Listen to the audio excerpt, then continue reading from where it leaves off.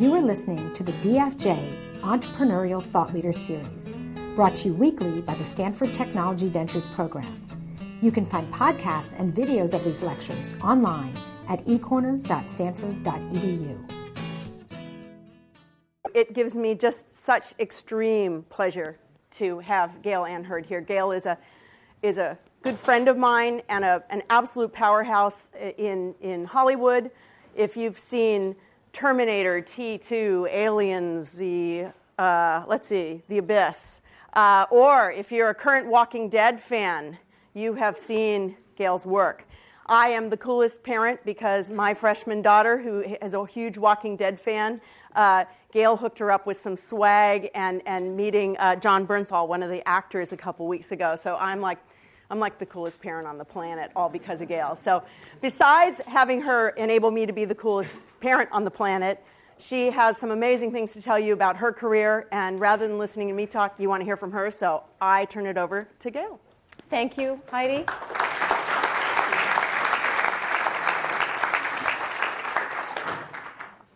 Yes, I'm a Stanford grad. I graduated about 35 years ago from the farm. As you probably know, none of this existed back then. So I noticed there's a Harvard Westlake shirt here. I actually went to Westlake School for Girls back before it was a merged high school. But then my family moved to Palm Springs. Palm Springs had a huge high school at the time. We did not have college counselors because only 20% of the graduates of Palm Springs High School at the time, which is 1973, went on to college. The two things, as you see on the slide, that they had in common was back in the 70s, both had a mascot of the Indians. Palm Springs High School is still the Indians today because the school is actually on Agua Caliente Indian land. As I said, I got into Stanford not knowing very much. And in fact, missing a card. Anyway, I actually thought that Stanford was in Connecticut.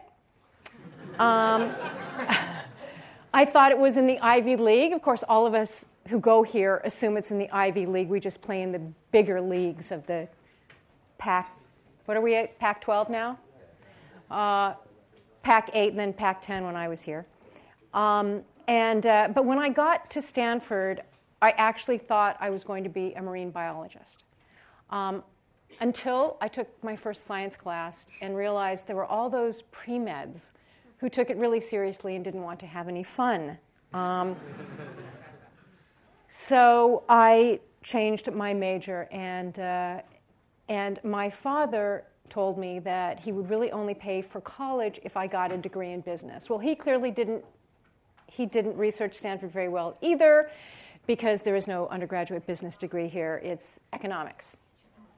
So I started taking economics, and there was a very, very happy accident. My junior year, I decided to attend Stanford in Britain. The building you'll see on the slide is where Stanford in Britain was back then, which was Cliveden House, famous for the Profumo affair, if you've heard about it.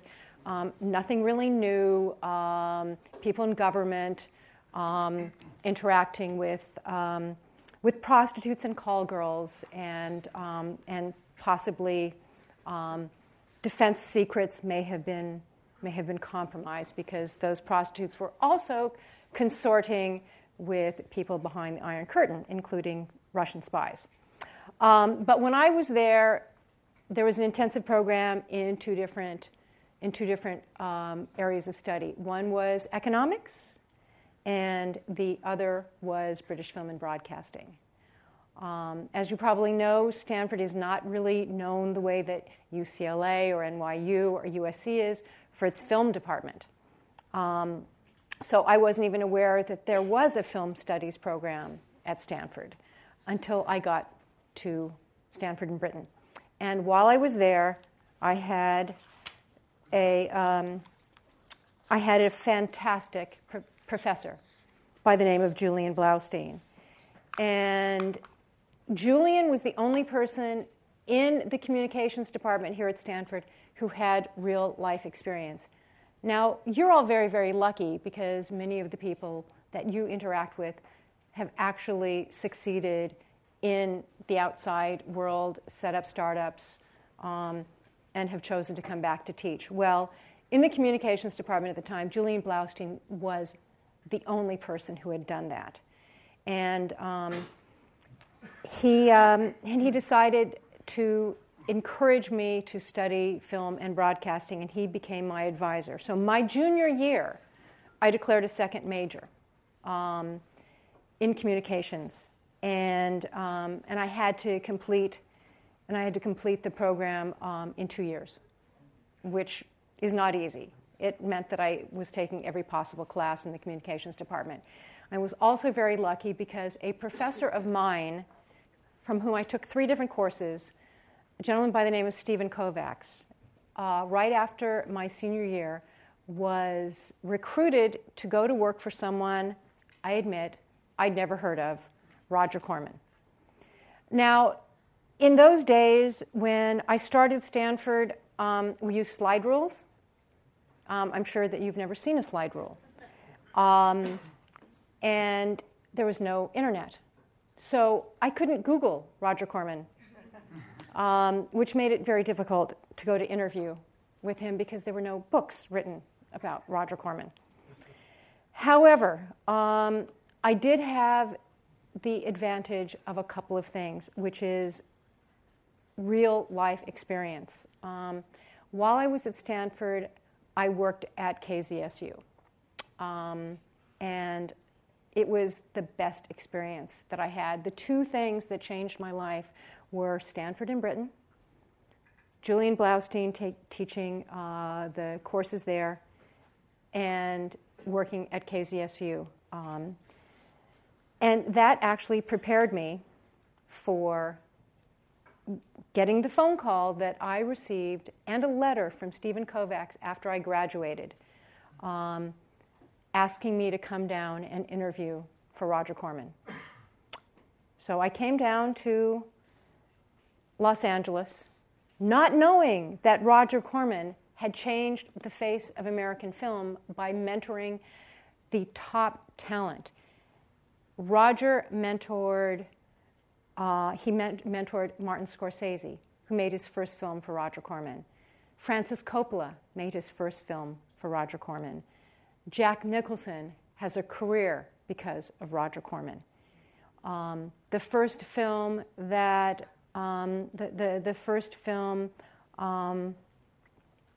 from Jonathan Demme was from Roger Corman. Try to imagine the American film industry without these icons. Well, that would have been the case without Roger Corman. So I was invited to come down and meet with Roger. So in the 1970s, this is 1978, there was no career path for women in the film industry. You were a secretary. You perhaps stayed at the very low level of a story editor. You'd be a costume designer. But there really weren't options if you wanted to pursue a career as an executive or as a film producer, except if you worked for Roger Corman. Roger met me. I flew myself down. Well, actually, I drove. I drove down to Los Angeles. And when I met him, the first thing, I assumed he was going to ask me how fast I took dictation. Yes, I knew shorthand. Another thing that I know is archaic and none of you have heard of. And I expected he would ask me how quickly I could type, which was about 80 words per minute. What I never expected was that the question he had for me was, what do you ultimately want to do in the motion picture industry? I didn't think that was even an option. I hadn't considered it, which goes to show you that if you're going to go in for a job interview, make sure you've thought of everything. Because perhaps you'll meet with the one person who will ask you something that you never believed beyond your wildest dreams could happen. So I thought very, very quickly, I have degrees in economics and communications. If the sky's the limit, I want to be a producer. So I told Roger that I wanted to be a producer. I thought the meeting went extremely well, and then I never heard from him again.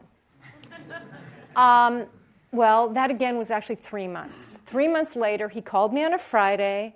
I was living in Menlo Park, a half a block from the freeway, with 6 other roommates, one of whom kept rattlesnakes in his room, which I only found out, by the way, that's illegal, which I only found out when I woke up one morning and there was a rattlesnake curled at the end of my bed. That really encouraged me to want to get out of town. So Roger called me on a Friday afternoon and said, "Can you start on Monday?" I said, "Sure." What I didn't ask was, what is the salary? Is there a relocation fee? Where am I going to live? But the truth is, I had an opportunity and I took it. With Roger Corman at the time, he was running a company called New World Pictures. New World Pictures was the largest independent development, production, and distribution company in the United States. He made exploitation films. He made Piranha because he was inspired by Jaws, so he wanted to make his version of Jaws. That was Piranha. He made a number of movies, Up from the Depths, Avalanche, the Irwin Allen disaster movies were very, very popular. So he made his very, very low budget versions of those. And after I worked with him for about a year as his assistant, which essentially meant everything from making coffee, picking up his dry cleaning, giving story notes on scripts, coming up with ideas for scripts, rewriting scripts, casting films, and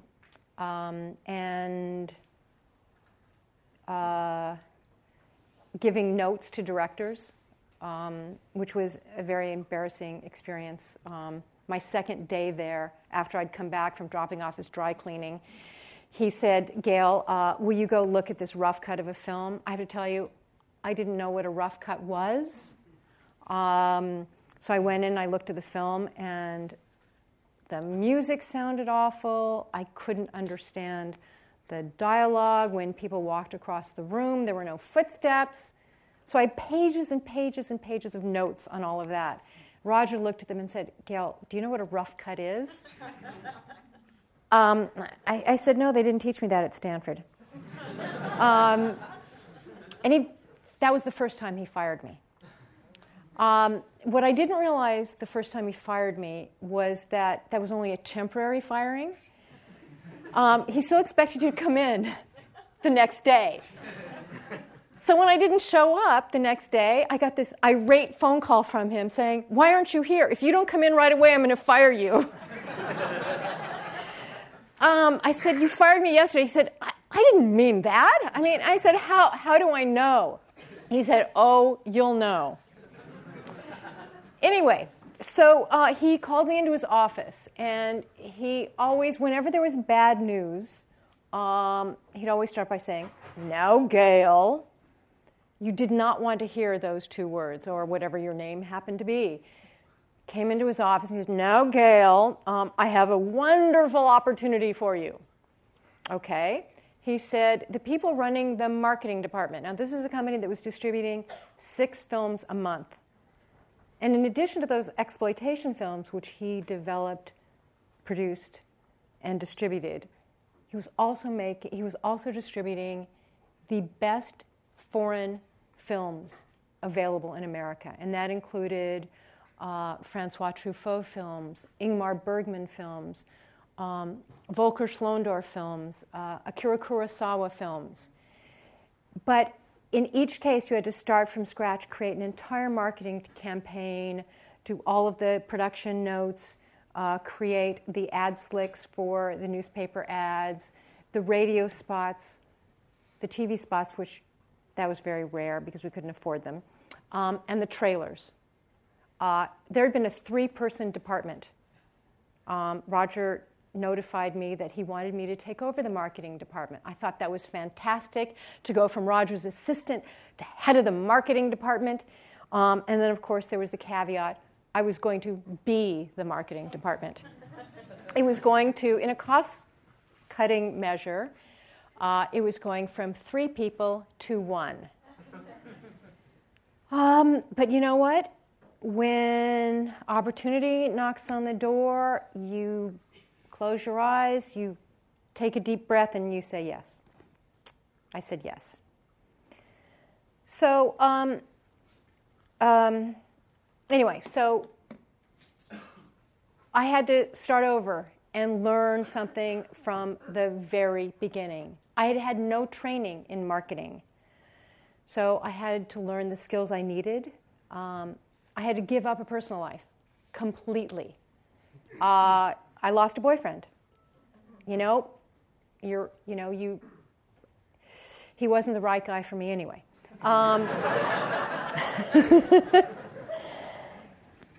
However, I did one smart thing. I made a deal with him before I accepted the position. I said, Roger, I don't think I'm going to be very good at this. First of all, I have no experience. Secondly, it just doesn't seem like a good fit for me. But if I do this job for 6 months, and you have to promise me you won't fire me in this 6 months, that you will then give me a job on the set of a film production. He said, absolutely. So I worked 18 to 20-hour days, 7 days a week, and I relied on the kindness of strangers and friends who pulled me through, who helped me in every imaginable way. And the interesting thing is, after all these many years, this is 1978, 1979, we still have reunions of the groups who worked for Roger Corman and toiled away,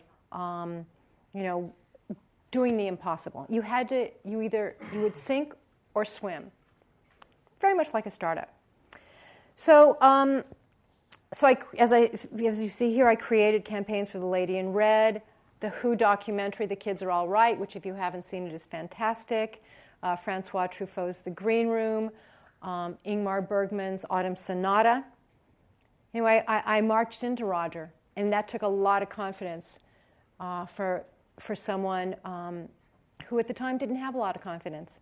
And I said, Roger, it's been 6 months. It's time for you to make good on your deal. I'll help you find someone who's really good at marketing, who wants to do this job, as opposed to had a gun to their head to do the job. And that's what I did. I spent a couple of weeks. I found someone who was fantastic. And I worked with them and got them up to speed. And the entire time that I worked for Roger Corman, I never got a raise. My salary was $180 a week, whether I was picking up Roger Corman's laundry, babysitting his kids, reviewing rough cuts, or head of marketing. And once again, Roger was interested in people, and he would give them opportunities they would never get anywhere else in the industry, because he believed, first of all, that you could do it, and you were cheap. So, slide. Be careful what you wish for. Never assume. You learn more from your mistakes than your successes. Roger promised me a job on set. He never said what that position would be. I learned a big lesson there. But he was right and I was wrong. I assumed that I would go from head of marketing, to producing. I thought that was a lateral move. Well, what you learn in marketing is helpful in producing, but it is not the job of a producer. Roger insisted that I start out again at the bottom. So once again, it's important to remember that it's all a learning experience. And so what did I do? I went to work as a production assistant on Humanoids from the Deep. Tagline, they hunt human women not for killing, but for mating. Remarkable at the time, the movie was directed by a woman. Women did not get opportunities to direct then. They very rarely get opportunities to direct now. But under Roger Corman, you could direct films, you could write films, you could edit films. It was an equal opportunity, take advantage of talent factory. Anyway, so here I am. I'm 2 years out of Stanford, and I have to tell my parents. I graduated, elected to Phi Beta Kappa as a junior, so I was top 2% of my class. 2 years later, I'm broke. I've been demoted from head of marketing at New World Pictures to a gopher. I'm working on a movie about monsters who rape women. I'm still making $180 a week. And now I'm working 7 days a week, 20 hours a day, up in Fort Bragg and Mendocino. But looking back, it was the best decision I ever made. Because working with me on that set were people that I would work with again, which I will get to. Anyway, I learned every job on the set. I chose to become indispensable, whether that meant preparing call sheets or emptying chemical toilets in motorhomes. I didn't say no. I didn't say I'm too good for this. I did it, and I did it well. And if you do that, you'll never have to do it again because they'll give you more responsibility. So I never complained. There were days, just like in a startup, I would work 36 hours straight. I was the lowest person on the totem pole, but I was earning my way, and I was earning the respect of everyone on the set. And I learned from a crew that was the best in the business, who went on to win Academy Awards. Composer James Horner, special and makeup effects guru Rob Bottin. James Horner went on to compose the score for Aliens, win the Academy Award for Titanic. Did I question my decision? Every day. I was completely terrified I'd made the wrong career choice. My parents, who'd invested a pretty penny in my Stanford education, and I was still making $180 a week, threatened to disown me. My friends were graduating from business school, well on their way to medical or law degrees, and I was emptying chemical toilets in motorhomes, working 20 hours a day. And it got to the point where I actually promised my father that if things didn't improve, that I'd come to my senses and apply to law school. But I was hooked in the movies. So I took the path that was less traveled, especially so at the time for women. There were no role models. So my advice, do what you love, not what's easy. Challenge expectations, including your own, and stay hungry, which isn't just an expression when you're earning $180 a week. When there are no role models, become one. Women were really scarce in the producing ranks in the 70s, but I had two mentors, Roger Corman and Barbara Boyle, who is the COO of New World Pictures, and she's now academic chair at UCLA Film School. They encouraged me, and they helped me when I needed them, which was to get my first film, The Terminator, made. So I was working at the only company in Hollywood where women could and did succeed. It was a bastion of old boys club everywhere else, and the only place where women could move up and do take non-traditional jobs was for Roger Corman. He insisted he wasn't trying to level the playing field. He insisted that it was just women worked harder for less money and never complained. So from 1980 to 2012, just the highlights. It really is not only what you know that's absolutely important, it's who you know. And that was Roger Corman and Barbara Boyle. Do your homework. Be prepared when opportunity knocks. Ask for help. It would have been so much easier on me if I'd said to someone, what's a rough cut? As opposed to spending hours doing notes that were completely useless. Learn to spot talent and support them through thick and thin. Enjoy your successes and consider failure an opportunity to get it right next time. The reason that Battle Beyond the Stars is on the slide here is because that's where I first encountered Jim Cameron. Roger sent me to the model shop where a team was creating spaceship miniatures. And there was a very tall, blonde young man who walked in and said, "Are you Roger's assistant?" I said, "Yes, I am." And he said, "Let me show you the model shop." He showed me every spaceship. He talked about why the design was the way that it was, what inspired him. He showed me all the drawings that he had done. And when I went back to Roger, I said, you know what, the model shop's in fantastic shape. I mean, the head of the model shop, this gentleman, this guy, Jim Cameron, he said, he's not the head of the model shop. I said, he's not? I said, well, then he should be. Not only did Jim become the head of the model shop, but when we had problems on the film, which, by the way, the script was written by John Sayles, any of you indie film fans, the art director of the film had come out of the studio system, and he wasn't familiar with the Roger Corman sink or swim, do every job yourself because you are the department philosophy. He needed draftspeople and set designers to design and create blueprints for sets. Well, we didn't have that in the budget. So 25 days before shooting, not one set had been designed, and there were 25 of them, nor built.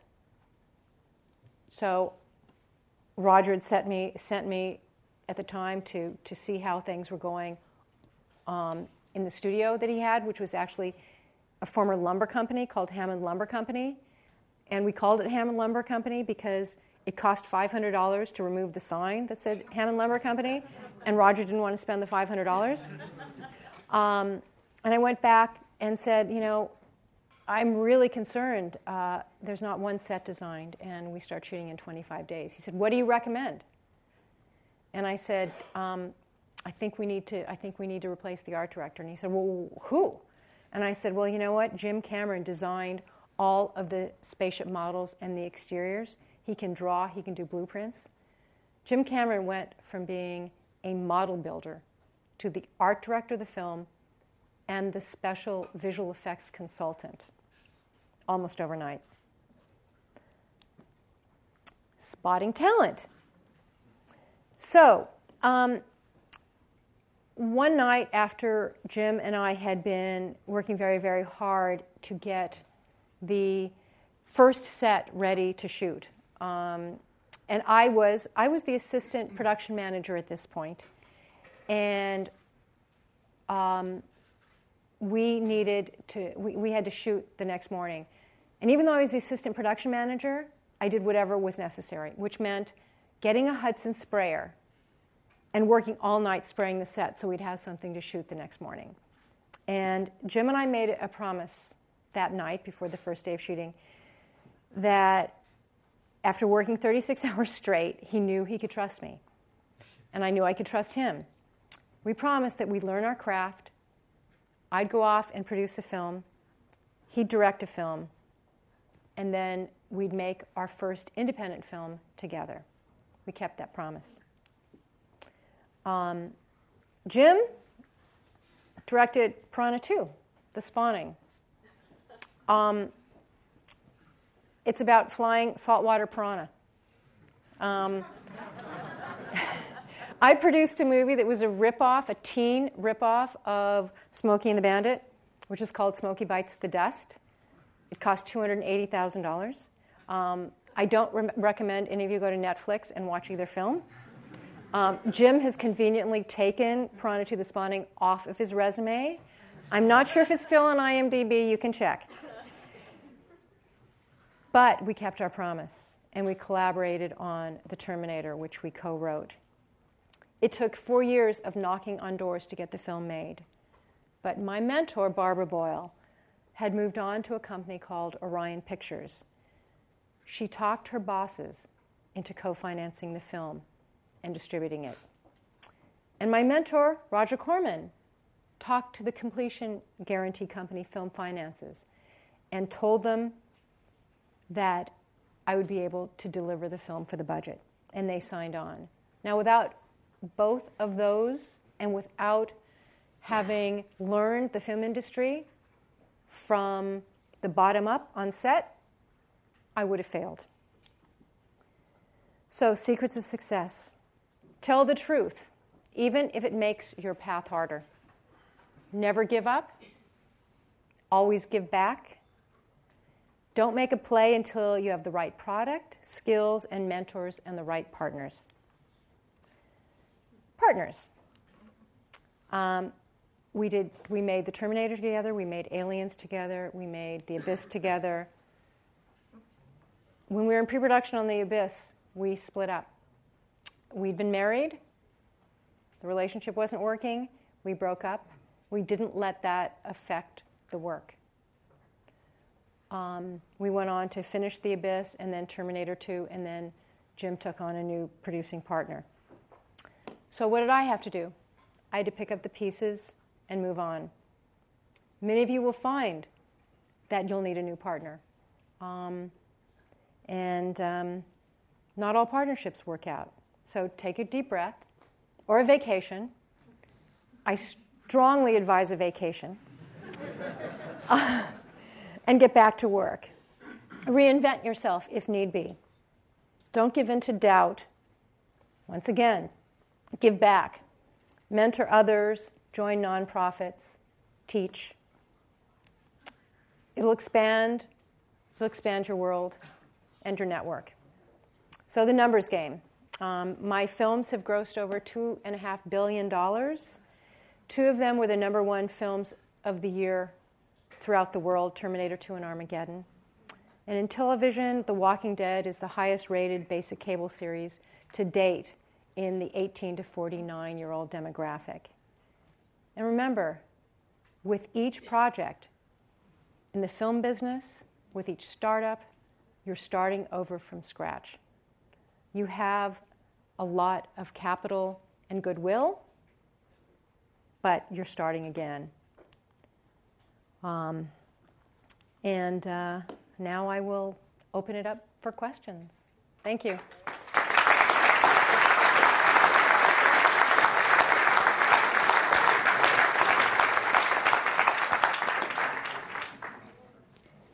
Yes?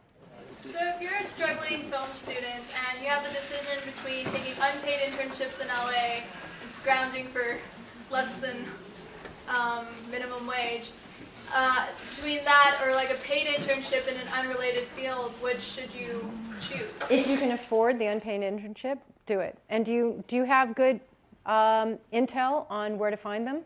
Well, Stanford does have a lot of writing internships, but those are mostly for their for coverage, script coverage. And what kind of career are you looking for? Directing.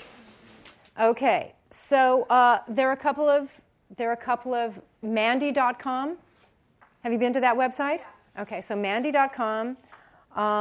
There is the UTA job board, which is United Talent Agency. It has a job board that also includes internships.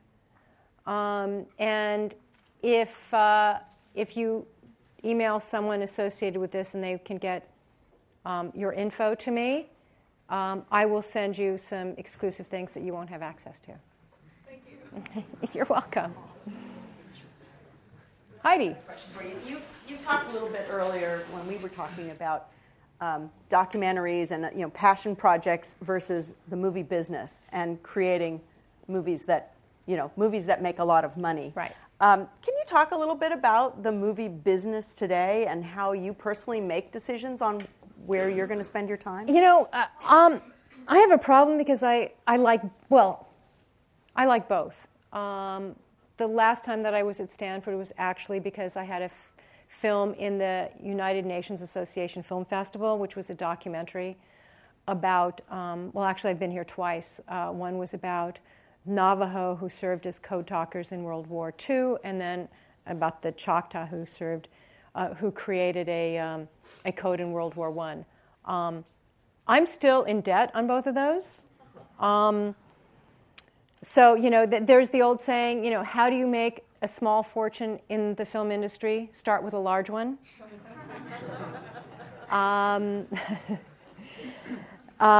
But the industry now has more opportunity than it's ever had. Any one of you with a smartphone can make a film. You can upload it to YouTube.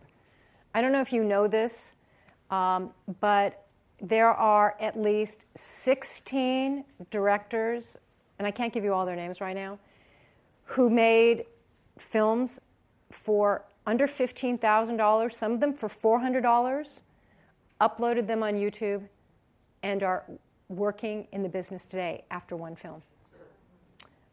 There has never been more opportunity. Now, the jobs that they've gotten because their intent was to work in commercial films. So they were very visual effects oriented or action oriented. But that is where Hollywood is now looking. You don't need to have a degree from a film school. But what you need to know is how to be a director. So that's why experience on set is very important. But now it absolutely is the Wild West. There are, I think YouTube saying they're launching 100 different content channels. The amount of content that needs to be fed, whether it's television, feature films, or the internet, is almost inexhaustible right now. And you are at a better time than ever to succeed. Yes? It sounds like your mentors made a really big difference in your career, but it took maybe a couple years for the rewards to start kicking in. So I'm curious, when you're starting out, how do you know if you have a mentor who's going to reward your talent that they see in you, or how do you know if you have a mentor that's just going to have you keep cleaning the toilets for 5 minutes? Well, Roger had a track record. Once I started working for him, the good news is now you have the internet, so you can do a lot more research than I could at the time. But my first week working for Roger Corman, I realized that he had launched the careers of, Jonathan Demme and Martin Scorsese. And there were a lot of people there, especially those who were editing trailers. Joe Dante was editing trailers. There are a number of people who've gone on to careers in the industry who were editing trailers, and they were the success stories. So that intel was available to me even before the internet. But the truth is, you'll if you're not given more responsibility fairly quickly, it's probably time to move on. I mean, even though working for Roger Corman, I'd be picking up his dry cleaning one day, and in meetings with directors the next day, it was never just picking up the dry cleaning. So, does that help at all? Yeah. Questions? Yes. What is a rough cut? A rough cut is when a director has done their first cut, there are two. There's an editor's assembly. So an editor will assemble the film without, especially back then, because we didn't have computer editing, it was all on film, you didn't have sound that wasn't recorded on set. You didn't have music. Now you can actually do all of that on, Final Cut Pro or in the Avid. But back then that didn't exist. So I simply saw a very rough version of the film with no post-production sound or music. And And I just never seen anything like that. So, yes? I think I heard a story from you years ago about how the idea of Terminator sort of came out, and that it was based on the budget limitations. Can you, a little bit? Sure, there are a couple of things. Well, Jim was in post-production on Piranha 2. He was living in Rome, and the producer of the film, Ovidio Asinides, was famous for hiring American directors. He was Italian but of Greek heritage. Hiring American directors to satisfy the Bond companies and to satisfy the distributors, and then midway through the film, kicking off those directors and directing it himself. Jim had learned that, so Jim just refused to leave. So when Ovidio started directing the first unit, Jim directed the second unit. He also formed very close relationships with the two stars of the film, one of whom was Lance Henriksen of Piranha 2, and Lance actually went on to be in Terminator and Aliens and many more films. And at night, the editing rooms were in Rome, and Jim would break into the editing rooms and re-edit the film at night.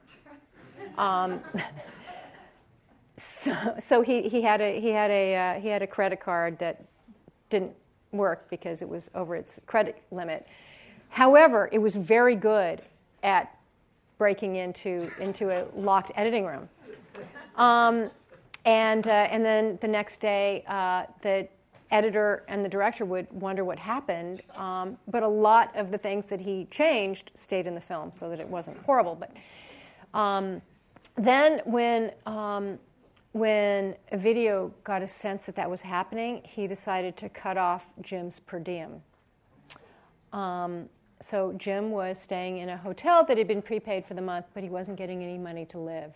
So he was stealing food off of other people's room service trays. Honestly.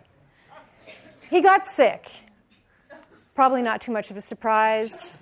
In the middle of a fever dream, while living off of other people's leftover room service trays, the image of the Terminator, the endoskeleton, the burnished endoskeleton emerging from the flames, came to him. And he called me the next day. I'm sure it was illegally from Ovidio's phone, and said, I have this amazing image, and now that I've got it, I'm going to start figuring out how to clothe the Terminator, because I think, and he even had the name already, the Terminator, and I think that it's a cyborg, but I'm not quite sure of the story. So we started talking, and I said, well, so this is going to be the film that we're going to work on together, and he said, yes. I said, well, it can't take place in the future because we can't afford that. So he said, fantastic, it'll be a time travel movie. It'll take place in contemporary Los Angeles. And it was necessity was the mother of invention. So a lot of the initial creative decisions with the Terminator came from that fever dream and then the financial necessity. The film, I don't know if many of you have seen it, but it cost $6.4 million to make the Terminator. And Aliens cost $14 million. Any other questions? Yes? Given your success in Alien, are you involved in Prometheus, the prequel to Aliens? No, Jim and I were we didn't have the rights to the film. We were only involved in the second one.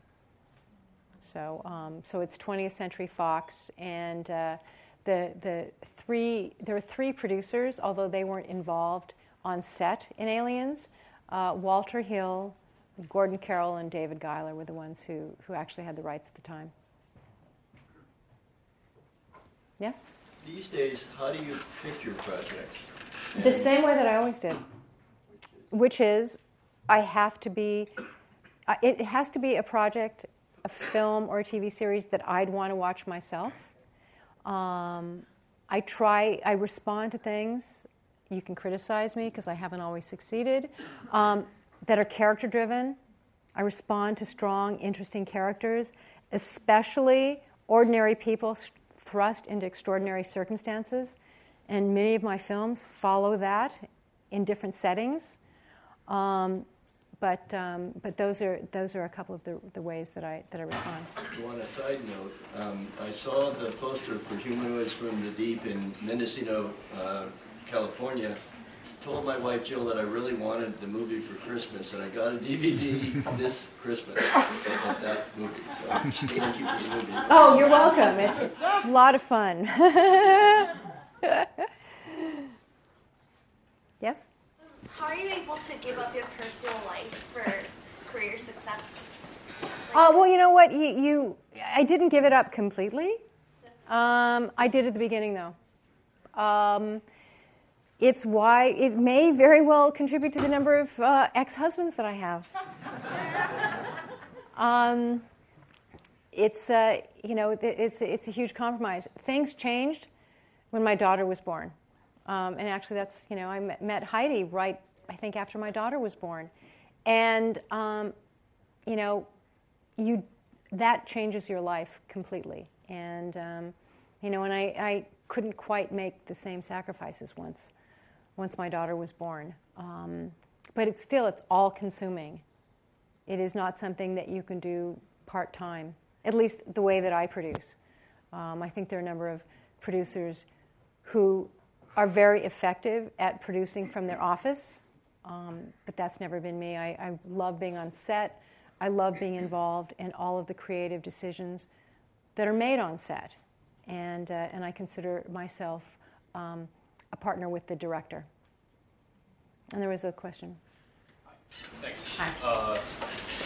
So the job of the producer has always seemed sort of ephemeral. Is there something that you can point out in a final product when you see, a finished film or a television show where you say this project has a really good producer, like a hallmark of that kind of quality? Well, first let me talk about what a producer does, because a lot of times people confuse it with what a director does or what an executive does. As a producer, we find the material that is developed into a TV show, web series, feature film, documentary. And we're there from the very beginning. Most of my projects start out actually without a writer. I find material, it's an idea that I've had, and so the first part is bringing a writer on board. Once you've got a writer on board, then you have to find someone to pay the writer. Surprisingly, producers actually don't pay, because if you can't get someone to invest in your project, that's probably a good sign, because filmmaking it's part of creating something that is a collaborative entity. So you take it to a studio. Most of my films have been studio financed. Independent company now. I've got a couple of movies with independent companies, and then once the script is done, sometimes during the development process you bring a director on board. Sometimes you wait until the script is ready to go, and then you bring the director on board. As a producer, you're responsible for creating the budget, working with the line producer, the production manager on the schedule, and then very, very involved in casting, in the marketing of the film, in determining the best way to distribute the film or TV series, and then in the post-production process. I would say that if a film really, if it works, if you respond to the story or to the characters, except for a few auteur directors, that credit will go to the producer. Yes? The web has such a big influence on entertainment now. There's so many things are web-driven. How do you see that affecting the movie business going forward? I think that people still enjoy going and sharing experience with others in a dark room. The film business is up in box office this year. It does take a few tentpole films. So far, obviously, Hunger Games. Avengers, which I've seen, and it's fantastic, will be coming out. I mean, there's going to be a new Dark Knight film. People still want to experience that on the big screen. It's the smaller independent films that are having a more difficult time. And I try to go see as many films as I can. Luckily, where I live in Pasadena, there are a number of art house cinemas. I try not to look at them on DVD because I still feel that the best way to see a film is in the theater. But it's not, it's not a growth industry. And other people complain, the popcorn's too expensive, the drinks are too expensive. The truth is, that's how the theaters make their money. They don't make their money, for the most part, from exhibition. So that's why I'm happy to pay for my $7 popcorn. And I have to ask you, did Barca beat Chelsea today or not? No. Chelsea won? Yeah. 1-0. Oh, so that one goal. Yeah. I'm sorry, we have to play Chelsea this weekend. I'm an Arsenal fan. It's been a tough week.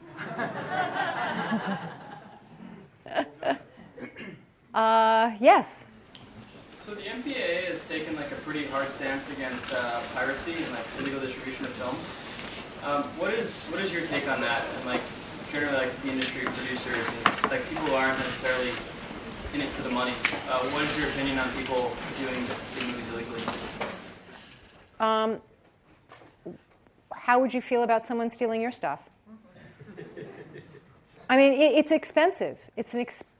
I'm still waiting for people to tell me how illegal downloads can enable content creators to continue to create content. If you look at a film like Avengers, let's say it costs $200 million. If everyone's pirating it, where does the revenue stream come from? I mean, look at Apple.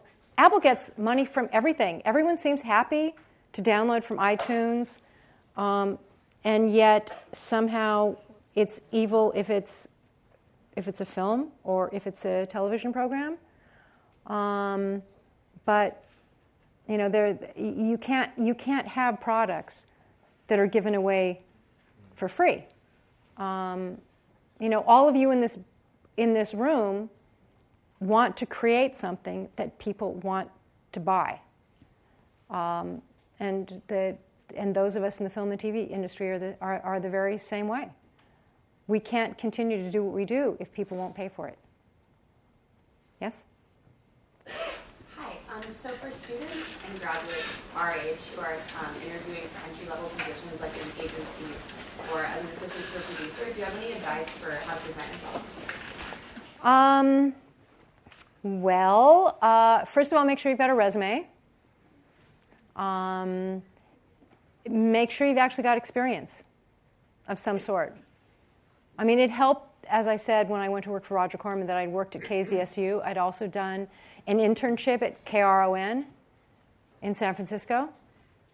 So I knew what it was like to work, even though it was an internship. And obviously KZSU was for free.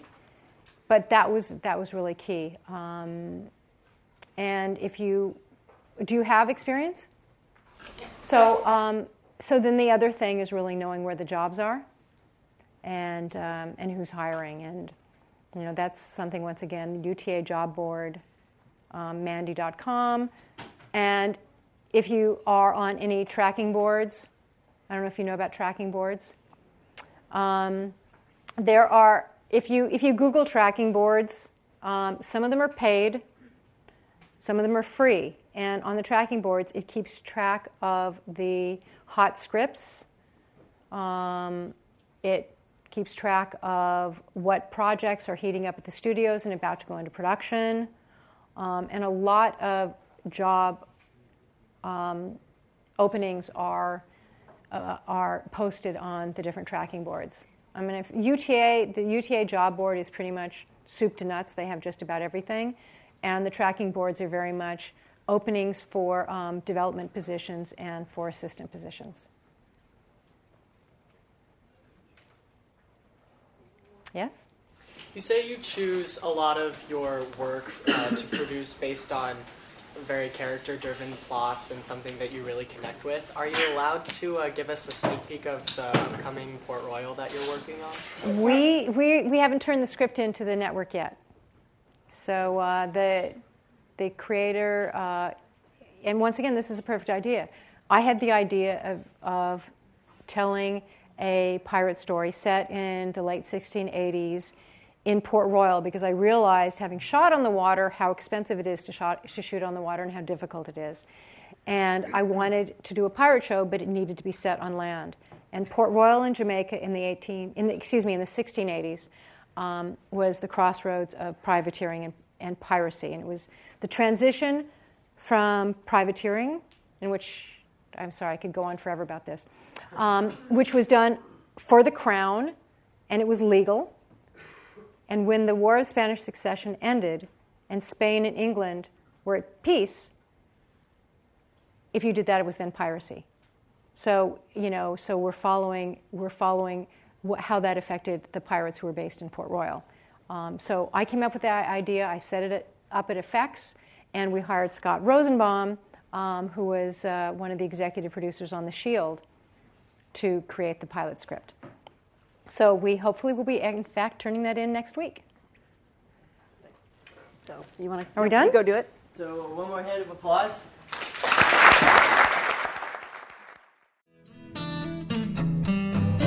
You have been listening to the Draper Fisher Jurvetson Entrepreneurial Thought Leader Series, brought to you weekly by the Stanford Technology Ventures Program. You can find additional podcasts and videos of these lectures online at ecorner.stanford.edu.